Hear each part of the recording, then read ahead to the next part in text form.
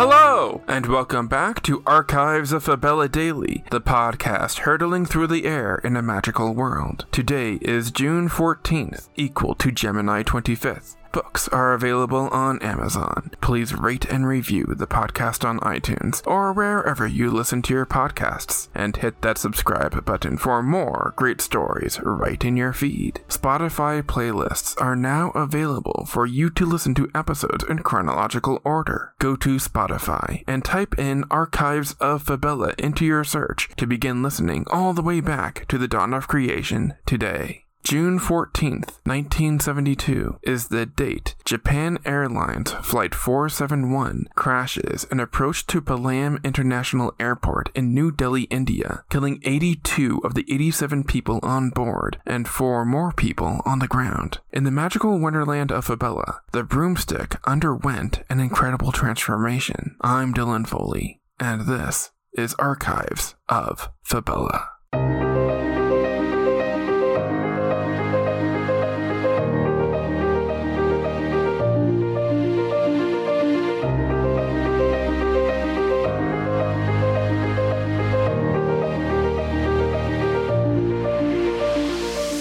Beyond our world, there is love. Beyond our world, there is war. Beyond our world, there is life. Beyond our world, there is Fabella. Gemini 25th, 5972 FY Fabella year, equal to June 14th, 1972 AD Earth year. It's the beginning of the technology age in the magical world of Fabella. The flying broomstick, a vehicle powered by pixie dust, has enjoyed a long career as the preferred mode of transportation. But its time is about to end. Kaz Tessie is a 40-year-old gobliness obsessed with speed. She's always grown up around her family's small but profitable flying broomstick business. Tessie Lifts Incorporated is well known around their little corner of Astar, also known as Fabella's Africa.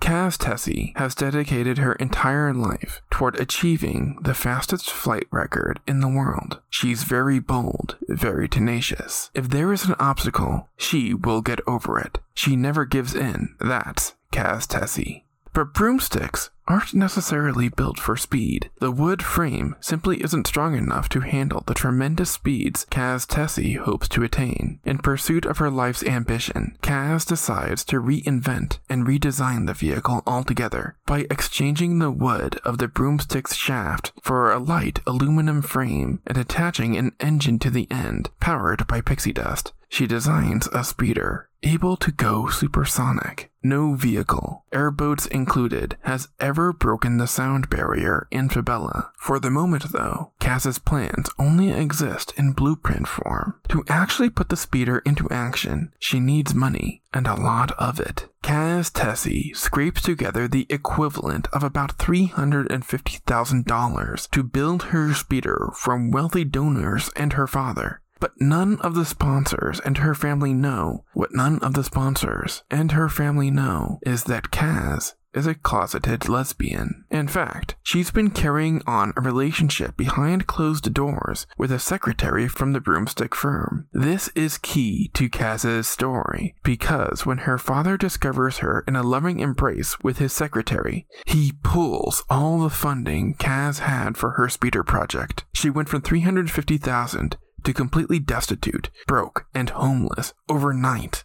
Fortunately for Kaz, the gay community in Astar is a powerful united force of support. When her fellow sisters in the community hear what has happened, they ignite a chain of messages that spans the globe. Soon money is pouring into the speeder project from all over Fabella. Kaz recoups what she lost and then some. Thanks to the wealth of private donations, Kaz is able to make the changes to her speeder, making it sleeker, more aerodynamic, and safer. the ambitious underdog assembles a group of volunteer engineers, designers, and even a pilot, all female. She relies on her personal connections and stellar reputation to pull in some big favors. For 6 grueling years, Kaz Tessie's ragtag group of LGBT outcasts from society work around the clock. By Gemini 5972, Tessie's team is almost finished building the speeder. The speeder was lovingly called the Silver Siren. A day before the Siren is scheduled to be tested, they get devastating news. The pilot Kaz signed up to drive the speeder has been shot with a killing curse by a group of thugs. The only person able to pilot the speeder now is Kaz herself. Kaz takes her team out into the desert with a small band of reporters.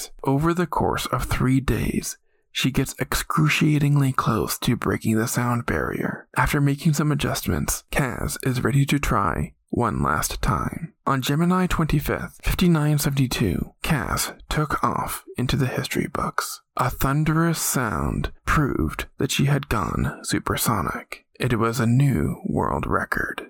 Kaz's speeder went on to replace the broomstick as a preferred mode of flying transportation across the world. Speeders available to the public shared much in common design-wise with a weed whacker, and they weren't nearly as fast as a Silver Siren. Still, the popular wave of this new mode of transportation was all the doing of a gobliness and a squad of sisters who always had her back.